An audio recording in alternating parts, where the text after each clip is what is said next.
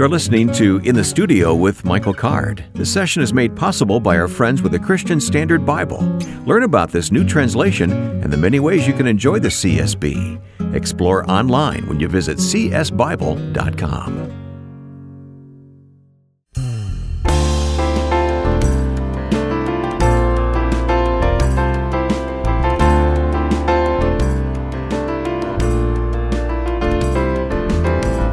We are in the studio with Michael Card. I'm Wayne Shepherd, and thank you for faithfully listening to this podcast week by week. Michael, we haven't talked about this in a while, but for new listeners, our program is a combination of new conversations and some of our past conversations from the radio program we used to do called In the Studio. So we have an example of that coming up today. Yeah, we've been doing this for, over 20 years. Right. And in that time, we talked to some amazing, I look back on the list of the guests that we've had, pretty amazing. And the brother who's going to be on the program today he's one of the greatest musicians in Nashville. He's a flute player named Sam Levine, flute and saxophone and, a dozen other instruments. But You're going to get to hear his heart, which you don't often get to hear the heart of a lot of the players. Well, that's coming up in the second half of our podcast this week. In the first half, though, we're going to have a conversation centered on your music, The Way of Wisdom, and we'll be opening the scriptures together. And we use the CSB Bible here, of course, because we really want to encourage you to get into the Word, and the CSB is a great way to do that. So just know that as we turn to the scriptures in a few moments here. But I have a couple of comments from listeners, Mike. This one comes from Lana, who says, "Hello, I've been listening a lot to your songs, and I purchased a copy of the Nazarene audiobook. I'm on a quest to have my imagination sanctified by dwelling on the life and work of Christ. It hasn't been easy, though your songs about Jesus have helped." So that's an interesting comment, I think. Wow. And here's one from Joel. "I just wanted to share with you that my parents would listen to your Present Reality cassette in the car on long road trips, and all us kids would sing along." I get a lot of people say, you're my mother's favorite musician. I hear that more and more. I still love that album to this day and listen to it often. I'm so thankful for the talent you were given and your willingness to let it shine for the glory of God. May He continue to bless you. Wow. Thanks, Joel. Great encouragement. Yeah. Your comments mean a lot to us, so keep them coming. You can email us in the studio at michaelcard.com. You can leave your comment on the podcast source that you're listening to right now. Most of them include a comment section. You can do it there now on Spotify, for instance. So thanks for those comments. They really do encourage us, and we read them all. We don't share all of them on the podcast, but we get to read them all, so thank you. Well, let's turn to the scriptures, Michael, and your music from The Way of Wisdom, and this will be the first half of our program this week. Talk about The Way of Wisdom, the work that you did there. Well, I did an album on each one of the sections of the Hebrew Bible, the Law, the Prophets, and the Writings. And the writings are the wisdom writings, Job, Proverbs, Psalms, Ecclesiastes, Song of Solomon. And we're going to look at those songs and introduce them and read some of the scriptural background for each one. All right. Shall we begin with the song itself, The Way of Wisdom? And would you like to share the scripture that goes with this? Sure. Well, initially, we'll look at John 14, where Jesus says, "Don't let your heart be troubled. Believe in God. Believe also in me. In my Father's house are many rooms. If it were not so, I would have told you. If I go away and prepare a place for you, I will come again and take you to myself, so that where I am, you may be also. You know the way to where I'm going." Lord, Thomas said, "We don't know where you're going, so how can we know the way?" Jesus told him, "I'm the way." And from Proverbs chapter 3, verses 5 and 6, "Trust in the Lord with all your heart and do not rely on your own understanding. In all your ways know Him, and He will make your path straight." So this song is called The Way of Wisdom, and it's basically about how wisdom became a person, and a person who calls himself the way. The way of wisdom starts out with a step of holy fear, and it makes its way along by every good word that you hear. It has to do with passion, and it has to do with pain. It has to do with one who has both died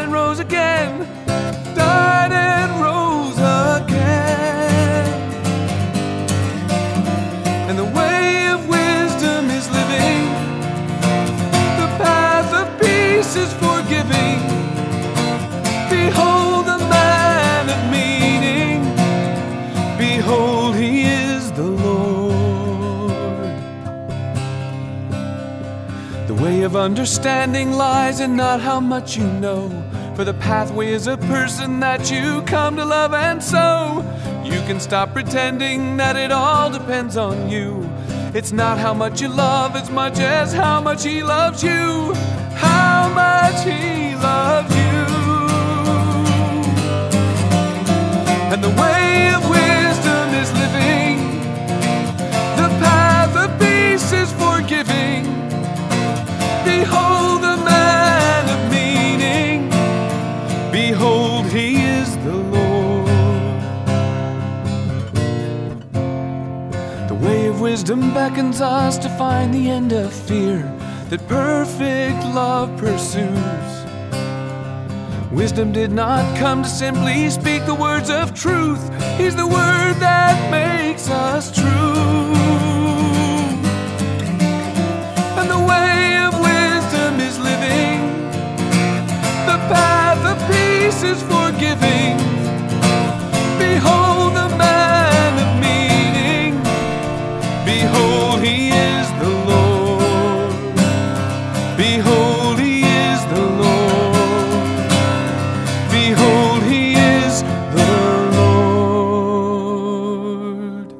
Just the first song in this series, The Way of Wisdom, from Michael Card.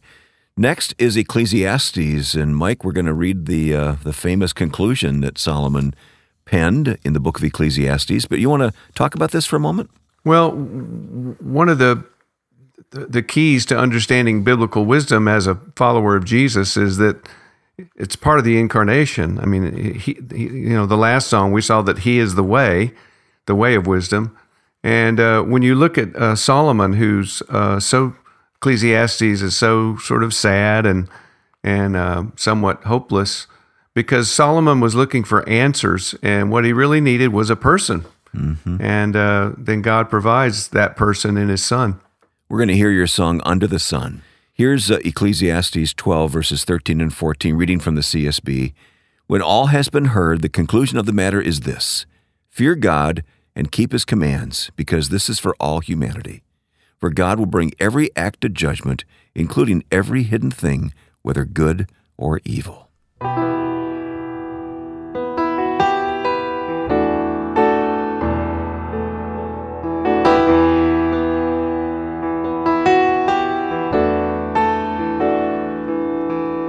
He was a king, a teacher, and the wisest in the land, driven by a passion just to know and understand.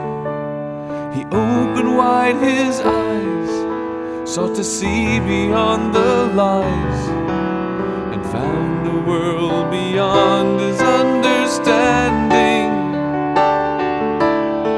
Under the sun, he saw the vanity of vanities.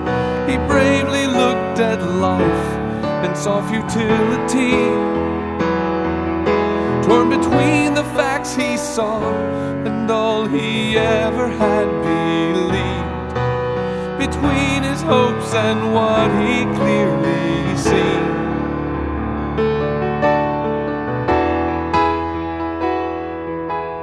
He hoped it might be wisdom, so he set himself to learn, but found the more the knowledge, the more sorrow and concern.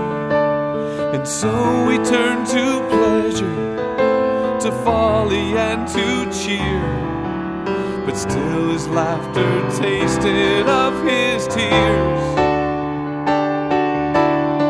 Under the sun, true there is vanity of vanities, but there is more to life, there is security.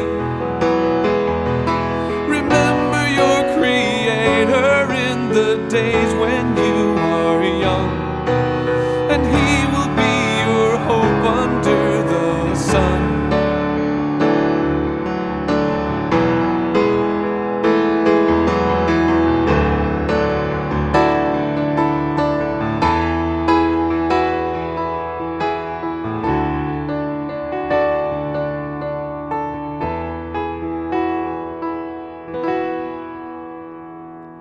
under the sun.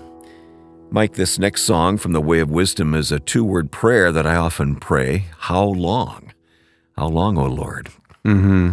Yeah, and all throughout the Scripture, David, I think, is kind of the key person that prays that prayer, but a lot of the characters, especially in the Hebrew Bible, are asking God, how long? How long are you going to make us wait until you move?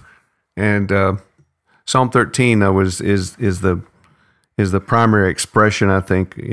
How long, O Lord, will you forget me forever? How long will you hide your face from me? Is a question of presence. How long will I store up anxious concerns within me, agony in my mind every day? How long will my enemy dominate me? Consider it me and answer, Lord my God. Restore brightness to my eyes, otherwise I will sleep in death. My enemy will say, I have triumphed over him, and my foes will rejoice because I am shaken. And here's where it turns around. There's the Hebrew letter Vav in verse 5, which is translated but. So it's the great turnaround. And the turnaround happens when he sees Hesed. But I have trusted in your Hesed, in your faithful love.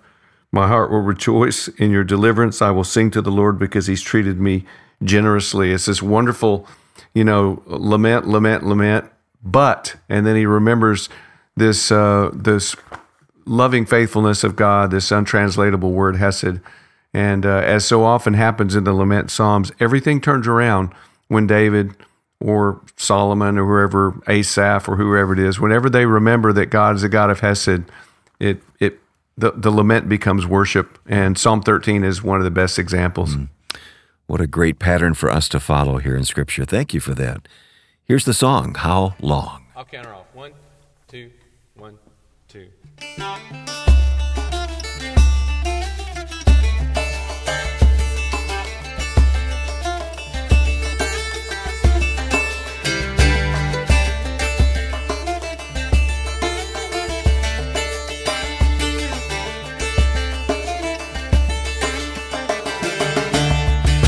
How long will you forget, oh Lord? How long, how long? How I long to see your face, oh Lord. How long will you hide? How I struggle with my thoughts, oh Lord. How long, suffer sorrow in my heart, oh Lord. How long will you hide?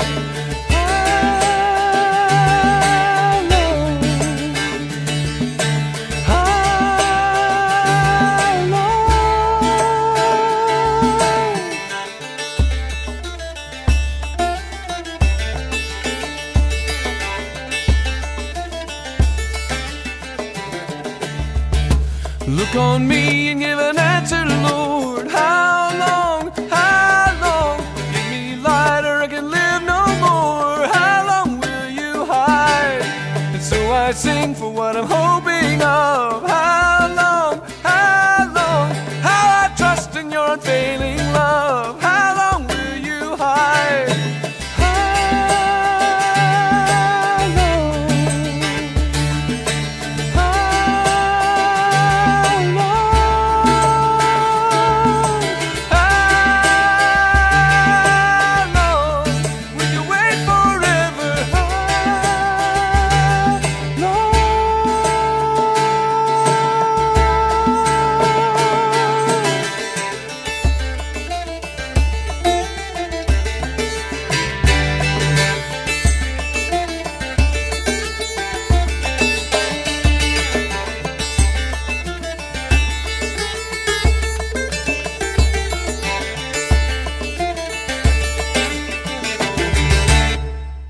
Always like that song, Michael. Thank you. It means so much more to read Psalm 13 and to hear you sing that song. Well, we're tracking through Michael's music from The Way of Wisdom. We come to Psalm 22 and the death of a son. How does this fit into The Way of Wisdom? Well, this is the psalm that Jesus quotes from the cross. It's always been meaningful to me that when he is enduring this, greatest suffering that anyone ever experienced, he goes to Scripture. I mean, he's relying on the words of Scripture to understand and endure the suffering and make sense out of it, I guess. And And these are the words that he goes to. Psalm 22:1, my God, why have you abandoned me? And this psalm has the same sort of structure that Psalm 13 has, in that in verse 19, there's that vav, the Hebrew word but. We translate it but it's the Hebrew letter vav. And it turns around and becomes more hopeful. I mean, that you've rescued my life from the sword. You've answered me. I'll praise you in the assembly. So even the structure of these psalms, I think, like you were saying, referring earlier, Wayne, they give us hope that this will be our experience, that we lament, but then we remember that God is never going to leave us. He's never going to forsake us. And that's apparently this is the psalm that Jesus went to for that hope when he was on the cross. We won't take time to read all of Psalm 22, but can I encourage you to turn to it if you can and look at it as Michael sings Death of a Son.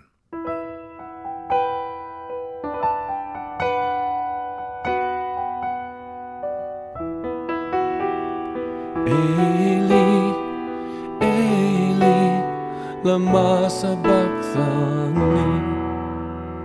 Why are you so far from saving me? So far from the words of my groaning. By night and by day I cry out in pain. So why do you not answer? Yet you are enthroned as the Holy One, and you are fathers trusted. They cried out to you and were saved. They were never disappointed. I am a worm and no longer a man. Lama sabachthani. They have pierced my feet and hands. Lama sabachthani. I looked for comforters but found none. Oh, how could you forsake me?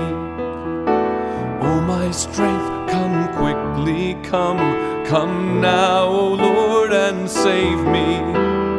For you would never despise or disdain the suffering of the afflicted. In the congregation I will proclaim that from the grave you lifted me. In the miry depths I sink, lama sabachthani. They gave me vinegar to drink, lama sabachthani. Lama sabachthani. Lama sabachthani.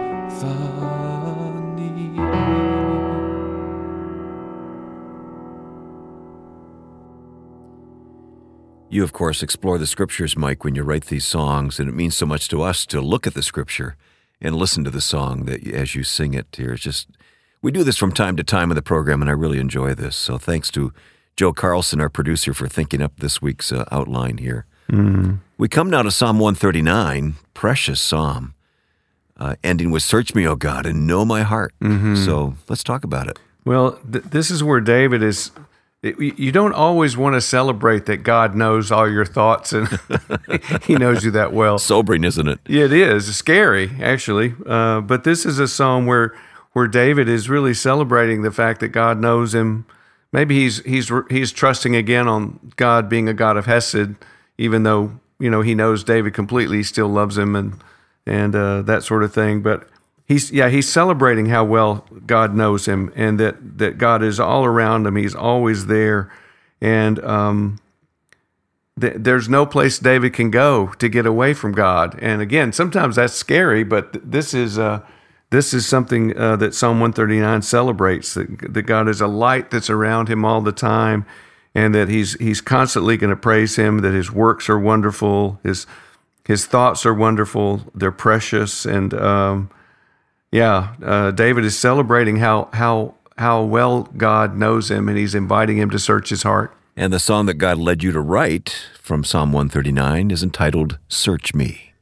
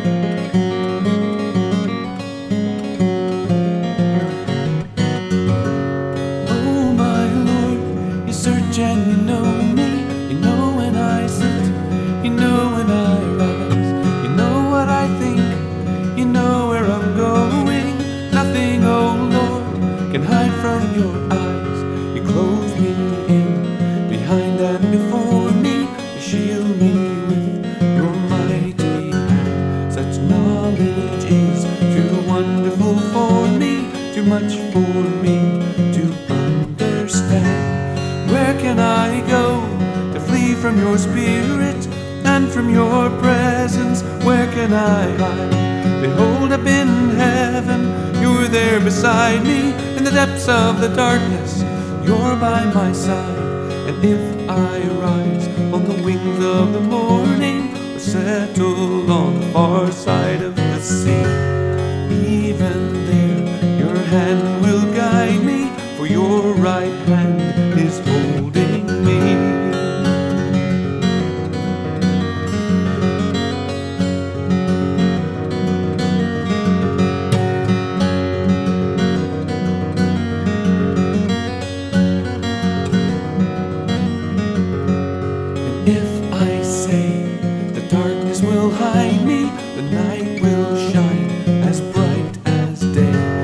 Search me, Lord, and lovingly lead me in your everlasting way.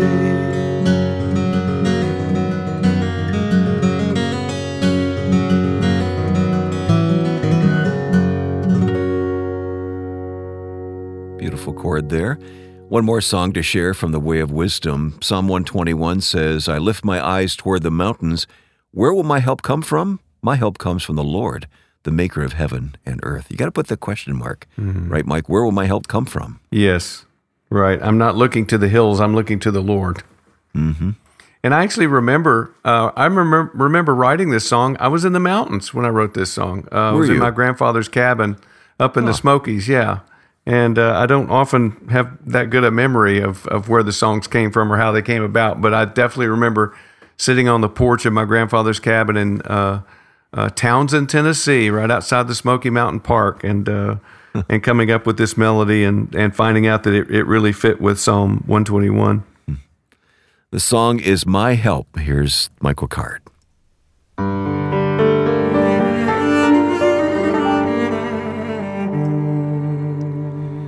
Esaenai el heharim Me'ayin yavo Ezri Me'im Adonai Ose shamayim v'aretz El yatein lemotrag leka El yanum chomreka Hine valo isha shomer Israel. I lift up my eyes unto the hills, from whence shall come my help. My help is with the Lord God, maker of heaven and earth. He will not give to the moving of your foot, nor shall slumber he who keeps thee. Behold, he'll not slumber, nor will he sleep. He who keeps Israel.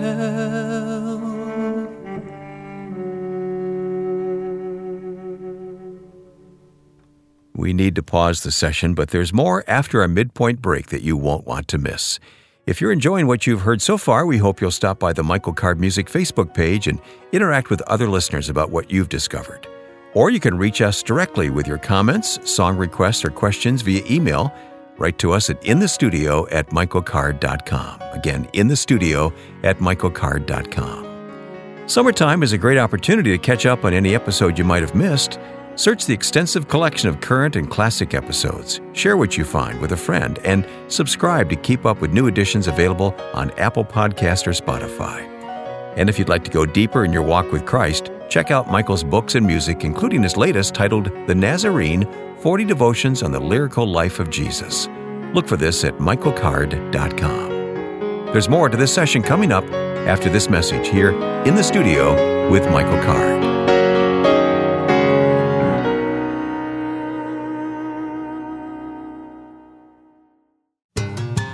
I love God's Word, and the CSB Study Bible is a wonderful addition to help you grow in love and devotion to the truth of the Bible. This fresh translation combined with meaningful commentary and study tools can help you make lifelong connections with God's Word. Search for the CSB Study Bible at csbible.com. Put your interest to learn into action as you open up God's Word with an array of study notes and word studies and more for your deep study and daily reading. When you visit online, see how you can explore the rich meaning of the text through this edition. Be sure to use the special 40% discount on your CSB purchase through Lifeway. Type CARD40 with caps, no spaces, in the promotion code for your 40% discount with Lifeway. I hope the CSB Study Bible can be used to further your discipleship journey. Search for CSB Study Bible now at csbible.com.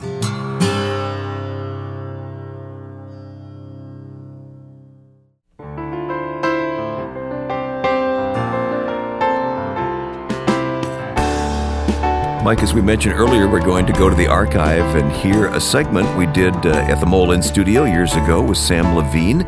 We were talking about the way of wisdom and hearing your songs a few moments ago, but tell us where we're headed next. Well, we're going to look at this idea of suffering and how it's connected to the wisdom writings. And I guess the fundamental question is, why do we suffer? And the answer that we have in Jesus' teaching to Nicodemus, you lift up this symbol of suffering, and everyone who looks to it will find healing. And that symbol of suffering, of course, is Jesus' cross. Mm-hmm. Well, let's pick it up midstream. Again, Sam Levine in the studio with us. Here's Mike. Let's look at the New Testament passage first in that wonderful exchange between Jesus and Nicodemus in John 3. Jesus always finds the perfect road in to whoever he's engaging. You know, he's with the woman at the well. He talks about water and the bucket, and he's with Nicodemus, who is a man of the Old Testament. He uses an Old Testament image that you and I might not be familiar with, but that Nicodemus was certainly familiar with. And explaining himself to Nicodemus in John chapter 3 around verse, let's start verse 10. Okay. Jesus replied, "You're a respected Jewish teacher, and yet you don't understand these things?" Jesus has been talking about new birth and that sort of thing. "I assure you, I'm telling you what we know and have seen, and yet you don't believe us. But if you don't even believe me when I tell you about things that happen here on earth," the wind and new birth, that sort of thing, "how can you possibly believe if I tell you what's going on in heaven? For only I, the Son of Man, have come to earth and will return to heaven again." And here's the passage we're going to look at. "And as Moses lifted up the bronze snake on a pole in the wilderness, so I, the Son of Man, must be lifted up on a pole, so that everyone who believes in me will have eternal life." One reason I appreciate you going deeply into chapter 3 here is we often stop with the first few verses and expound on what it means to be born again and miss this entirely. And this is a passage that's so rich with Old Testament content. Which is something you pick up on in your song we're going to hear now here in the studio, Lift Up the Suffering Symbol. The studio's kind of crowded here today. We have Scott Brazier at the piano keyboard here, and Sam Levine, that I mentioned earlier, is with us playing woodwinds, Paul Eckberg percussion. Right now, here's Michael Card. Lift Up the Suffering Symbol. 1, 2, 3, 4.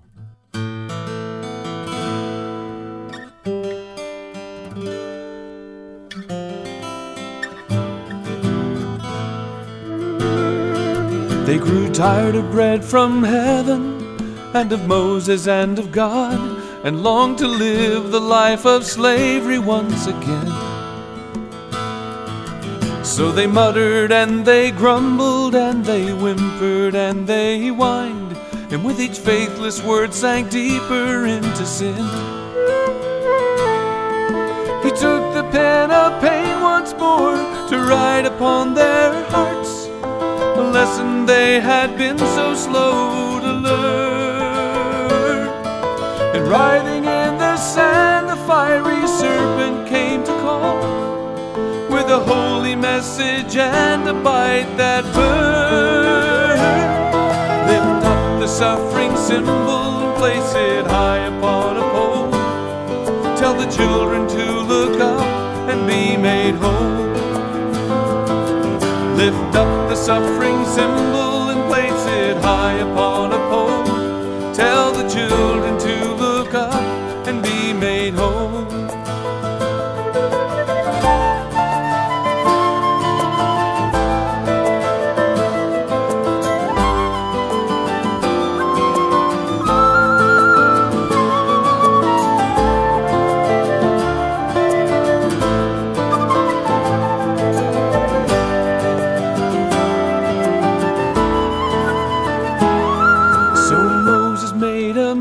Snake and nailed it to a pole and sent out the saving word so they would know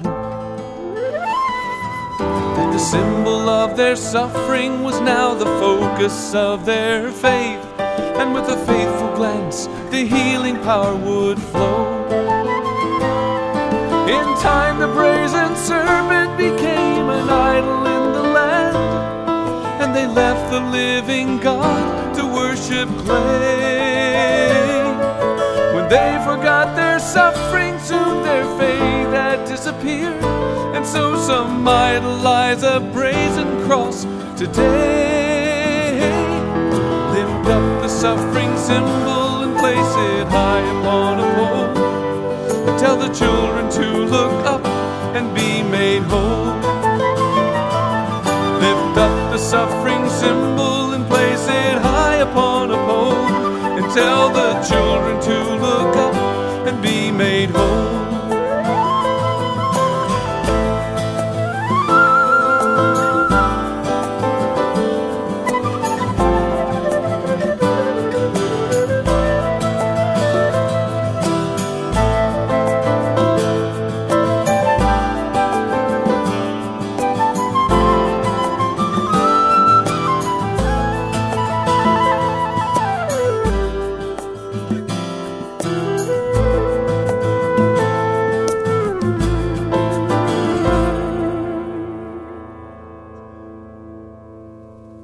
Well, Michael, as we begin this look at the suffering symbol that you sing about here in the studio, allow me to read back in the book of Numbers, chapter 21. We'll read verses 4 through 9. Then the people of Israel set out from Mount Hor, taking the road to the Red Sea to go around the land of Edom. But the people grew impatient along the way, and they began to murmur against God and Moses. "Why have you brought us out of Egypt to die here in the wilderness?" they complained. "There's nothing to eat here and nothing to drink, and we hate this wretched manna." I wish I could put a whine in my voice like they must have had. Yeah. So the Lord sent poisonous snakes among them, and many of them were bitten and died. Then the people came to Moses and cried out, "We have sinned by speaking against the Lord and against you. Pray that the Lord will take away the snakes." So Moses prayed for the people. Then the Lord told him, "Make a replica of a poisonous snake and attach it to the top of a pole. Those who are bitten will live if they simply look at it." So Moses made a snake out of bronze and attached it to the top of a pole. Whenever those who were bitten looked at the bronze snake, they recovered. That's an amazing story, isn't it? And that is exactly the passage that Jesus appeals to when he's trying to explain himself to Nicodemus. He says, "And I, the Son of Man, I'm going to be lifted up, even as Moses lifted up the serpent in the wilderness." Now, we hear this language. I hear it in worship services all the time, misused. Oh, lifted up, yeah. Lift up. Yeah, lifted up. To be lifted up in the New Testament is to be crucified. That is consistently in the gospel, the metaphor that Jesus used. And I, when I'm lifted up from the earth, will draw all men unto me. And people say, "Oh, well, Jesus said if we just lift him up, that'll draw all men." And so that becomes a reason or an excuse, really, for a praise, which really isn't what Jesus had in mind at all. Jesus says his sacrificial death for us, his being lifted up. In fact, the very next verse in John says, he said this to signify what kind of death he would die. Lifted up means crucified. And even as early as John 3, Jesus is using that same metaphor. I'm going to be lifted up on a pole the way this snake was lifted up. And to me, the process is just fascinating that God commands Moses to make a replica of the very thing that was causing them to suffer. I mean, these serpents. I mean, the last thing, if I'm dying of snake bite, the last thing I want to do is look at up. Another snake, yeah. Is look up, yeah. But what God tells Moses to do, you make this brass serpent, and you put it up on a pole and tell the people if they'll simply look at it, they'll be healed. And that so beautifully unpacks what the cross of Jesus is all about. I mean, because Jesus is lifted up on the cross, he becomes sin, the Bible tells us. The very thing that is destroying us, that has bitten us, as it were, and we're dying of. And God tells us, you look at that cross and you'll be healed. You turn to that cross, the very symbol of your suffering, and I will heal you. And that's exactly what the cross is. It's our healing. It's our salvation. But as we learn later in this story, later in the Scriptures, they actually make an idol out of all of this, and there again is a terrific lesson for us. It really is. In 2 Kings 18, as Hezekiah comes and begins to destroy the shrines and the Asherah poles, he discovers this bronze snake that Moses has made. The people of Israel had kept this snake, and they had begun to worship it. They even gave it a name. It was called Nehushtan, which means bronze or brass thing. What a perversion. It really is. But we do the same thing today. That's the point that the song tries to make. But let me read this passage in 2 Kings 18, talking about the coming of Hezekiah. He did what was pleasing in the Lord's sight, just as his ancestor David had done. He removed the pagan shrines. He smashed the sacred pillars and knocked down the Asherah poles.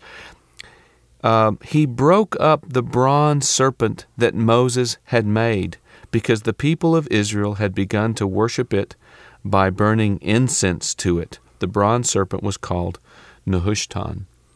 So what God had gifted them with, this wonderful symbol that they could look to and find healing from this snake bite business, they turn back around, they take the grace of God, they make an idol out of this object, and they begin to worship the idol. So anything but what God intends them to do, they do. I suppose the obvious question is, what are we worshiping instead of the real thing? And that's exactly the point, Wayne. In the song I say, some people idolize a brazen cross today. For so many people, the cross has become just this idol. A token. I see people wearing crosses in I think, inappropriate ways, and just making, again, just an idol of it. And I think it becomes an idol whenever we look at it and we don't realize that this is what God has done for us.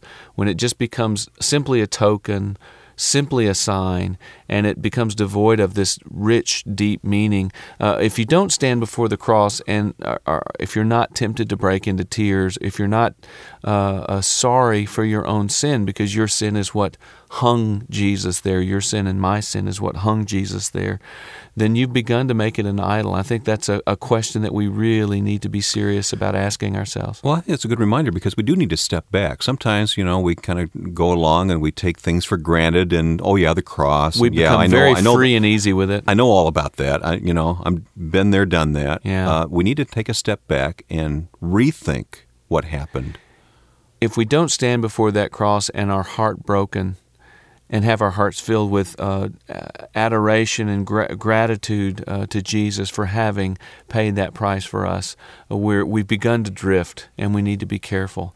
So that's really what this song is all about. I mean, Jesus reveals himself to Nicodemus, even as Moses lifted up the brazen serpent, so the Son of Man must be lifted up. I'm going to be lifted up, Nicodemus. I'm going to be hung on a high cross so that people from miles away can see me hanging there. And even as the children were told to look at that cross to find healing, so God is going to tell his people, look to that cross and you'll find healing from your sin. That's the cross. I really appreciate this lesson today. The other thing that I get from this is an enthusiasm to understand how the Old Testament it fits into the New, and this is just such a one example of so many. It is a wonderful example, but what I find, Wayne, is that almost every time Jesus opens his mouth, there is either a quote or some sort of allusion. He quotes Proverbs all the time, especially in the Gospel of John. He is always understanding himself from some passage from the Old Testament. And if that's not an incentive for you and me to get really serious about going back to the Old Testament, I don't know what is. We really can't understand what Jesus is saying unless we do that, can we? No, we can't. When John the Baptist will say, behold the Lamb of God who takes away the sins of the world, what in the world is he talking about? We don't know unless we turn to Exodus and we find out what the Passover lamb is all about. Well, perhaps we understand on one level, but there's so many levels that go deeper than that. Yeah, I think, and the one level tends to be a fairly superficial, touchy-feely, oh, he's this lamb that somehow is going to be slain. No, it's not until we understand that the Passover lamb is slain, his blood is used to mark the doorposts of the house, as Jesus' blood marks the doorposts of our hearts, as it were. I mean, you see, as you say, all this rich symbolism becomes unpacked as we turn to Exodus, as we turn to, of all places, Leviticus, which is one of Jesus' favorite we always books to skip quote. that one, don't we? Oh, yeah. But he sees himself in that book, He sees himself in the various stories of Moses and Abraham and the other patriarchs. And how can we then not go and try to find more of Jesus in the Old Testament? I think of that when I run into people, and the comment is made, well, when you really get down to it, I spend my time in the New Testament. Right. I don't spend any time in the Old Testament. Well, if you're truly spending time in the New Testament, the Old is there. You're getting it. You're going to be driven to the Old Testament again and again because Jesus and certainly Paul, you go to a book like Hebrews, which is basically an Old Testament commentary on the sacrificial system and the priesthood system and how Jesus makes all that come to life and fulfills those images. No, when people say, "Oh, we're a New Testament church," I always go, "Ooh, please don't say that." Yeah. When did this light bulb come on for you? Were you a student under Bill Lane's teaching when that happened? It happened. I can tell you, it was a summer afternoon. We were doing a class on the life of Jesus, and Bill unpacked one passage for us that referred back to it's a passage in John 7 where Jesus is in Jerusalem for the Feast of Tabernacles, and Jesus stands up in the back of this large crowd, and he says, "If anyone's thirsty, let him come to me and drink." And I'd always read right over that and thought, gee, what a beautiful thing, like you were saying earlier, very superficial reading. But Dr. Lane pointed out to us that Jesus was fulfilling an image that was part of the observance from Tabernacle. He was actually responding to a passage the high priest had just read from the prophets where the high priest said, "With joy you will draw water from the wells of salvation."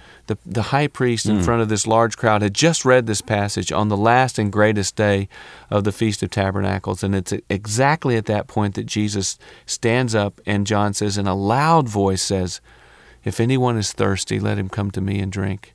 At that moment, Wayne, I thought, I'm going to find every example of this in the New Testament that I can possibly find, and I'm still finding it. And we are richer for it, for what you have found and shared with us, Michael. I think for me it was hearing a message about Christ coming for his church as a bridegroom cometh for the bride, and all the rich imagery of the Old Testament, the wedding, the Jewish wedding. That I remember very clearly a message back in the early 1970s that I heard that I just literally sat there with my mouth open. Yeah, and to run home and to start paging through and running cross-references, it's an exciting thing. And I hope the listeners out there will share this excitement with us.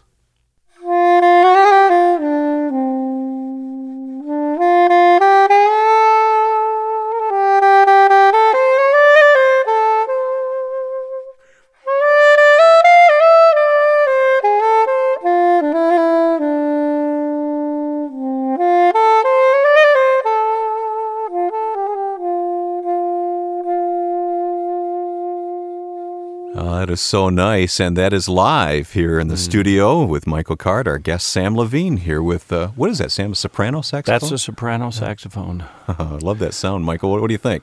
That's amazing. You think Sam has a chance at being a musician someday? Yeah, I think so. Turning pro. I'm thinking about turning pro. How many records do you have now? 7 as an artist. There you go. And then You've played on a gazillion other records. Yes, I've lost track somewhat. Yeah. I see a lot of woodwind instruments here in the studio that you've brought. I don't see a bassoon or an oboe. Have you played those? Very good point. I stay away from double reeds. Yeah. Do you? Okay. Good move. You have your standards. In other words. Yeah. Don't want to be associated with. I found out some time ago that it's better to leave that to the ones who specialize. They're just, first of all, you have to make your own reeds, and then they're just a world world all unto themselves. And stylistically, it's a different world, too. Well, I do fool around with single reed instruments. Now that I've been known to associate with. he calls it fooling around. Actually, Sam Levine is very accomplished Yes. and actually has accompanied you, Michael. We met probably about 82 or 3 or I had seen you play before that in a concert. Yeah. But yes, that's probably the first time we met. Yeah, Norbert Putnam. Yes. yeah. Well, Sam, you have that soprano sax. You've got a clarinet, a flute is here. But, I mean, the one thing that you and Michael have in common is the penny whistle. What we have in common is that we both own some. That's about where it ends. Sam really plays them. Yeah, he has unrolled or unfurled, I guess you would say, a case full of penny whistles here today. Uh-oh, here we go. 2 at once. 2 at once. Whoa. Now there's a sound you don't hear every day. Sounds like the Chattanooga Choo Choo. That's what's good for that. This particular whistle is made by a man named Michael Burke, who makes whistles of all different materials. This one is made of aluminum and is a low F, I think. Like you sort of name them after the lowest note on the instrument. So the same song I played earlier.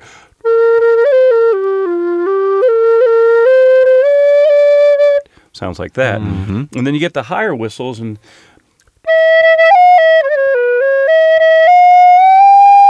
or even Now go for broke. Let's pick one that's even higher. How about, Oh, the little yeah, here, do play that one. This is the key of who knows what.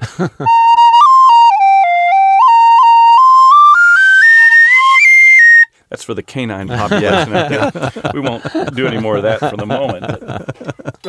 Yes, I love the whistles. They're so expressive. Have you found? Yeah, and the reason I like whistles is you can sort of get in at the entry level like I've done and play very simple stuff, but then you can go as deep into it as you want to with the little slurs you were doing and I don't even know what you call them, the little tags. The ornaments. Yeah. I'm not a traditional player, and I mean the real Irish players, they have all these. There's a language of ornaments. This whole, it's a language, and I don't really speak it, but I kind of do the American version. Yeah, and sometimes I think for what I do, it's more appropriate. But do you have a favorite instrument that you play?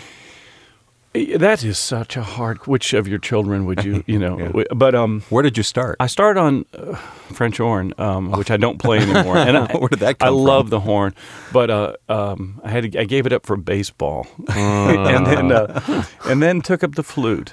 And the funny thing is, and I've heard other woodwind players who double say this, that the instrument that they started on has always been the hardest one for them, the one that they struggled with the most. And flute is it's a very jealous instrument. You have to practice it a lot. It requires a lot of dedication, purity of sound and all that.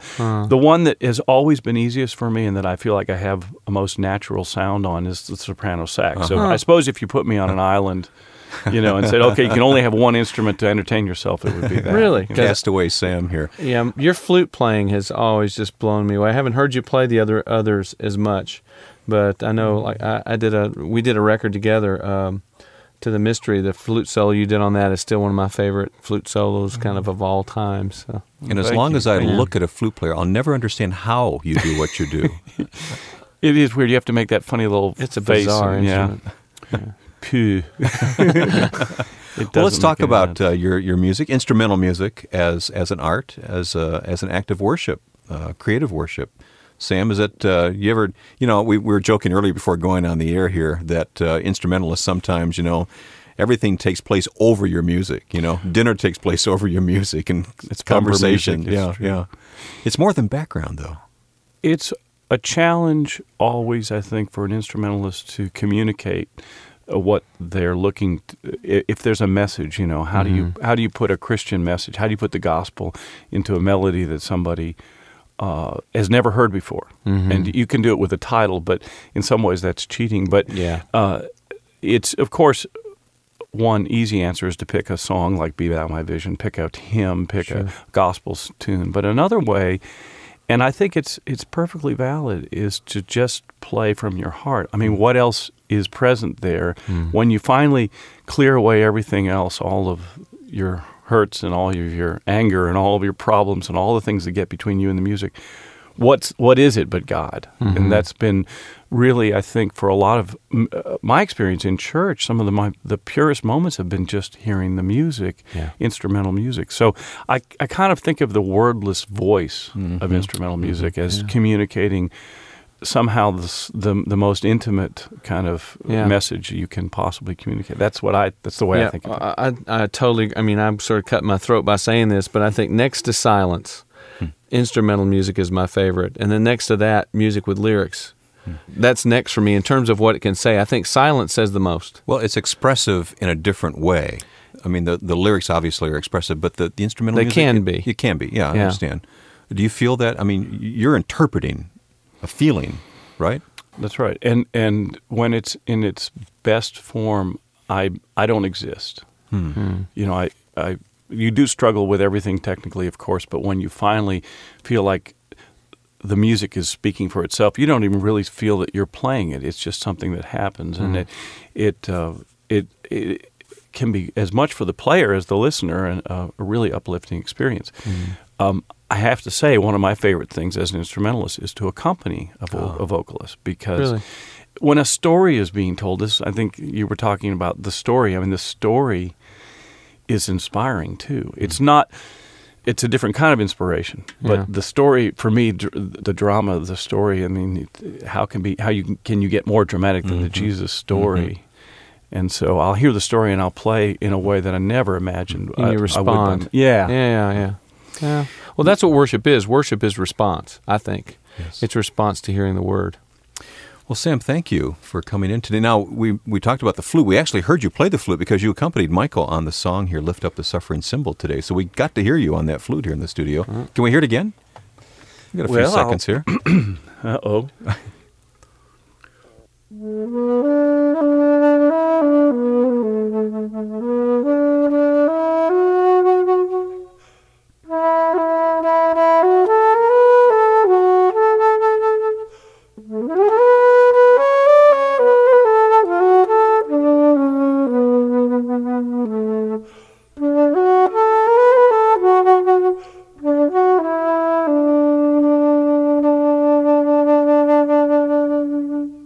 We're so glad you sat in with us for this session in the studio. If the Lord has used this hour to help you consider some new insights about your relationship with Christ, please take a moment and pass along your comments. There are several ways to do this. Post a review of this podcast on Apple Podcasts, or give your reaction on Spotify, or email your reactions when you write inthestudio@michaelcard.com. Look for information about our guests on our podcast page at michaelcard.com. And stay current with Michael's ministry and interact with other listeners when you check out the Michael Card Music Facebook page. We're so glad to point you to the wonderful resources from our sponsors at the Christian Standard Bible when you visit csbible.com. We hope you'll explore the in-depth commentaries and topical editions and study Bibles that can help enrich your understanding of God's Word. Take a moment and see what's waiting for you when you visit csbible.com. When you order, use the promotion code CARD40, typed with caps and no spaces, to receive your 40% discount on CSB purchases through Lifeway. Take the steps to learn and grow this summer at csbible.com. For Ron Davis now, and Susan Sermon and Lance Mansfield, and of course our producer Joe Carlson, I'm Wayne Shepherd. We're glad you've spent time together with us in the studio with Michael Card.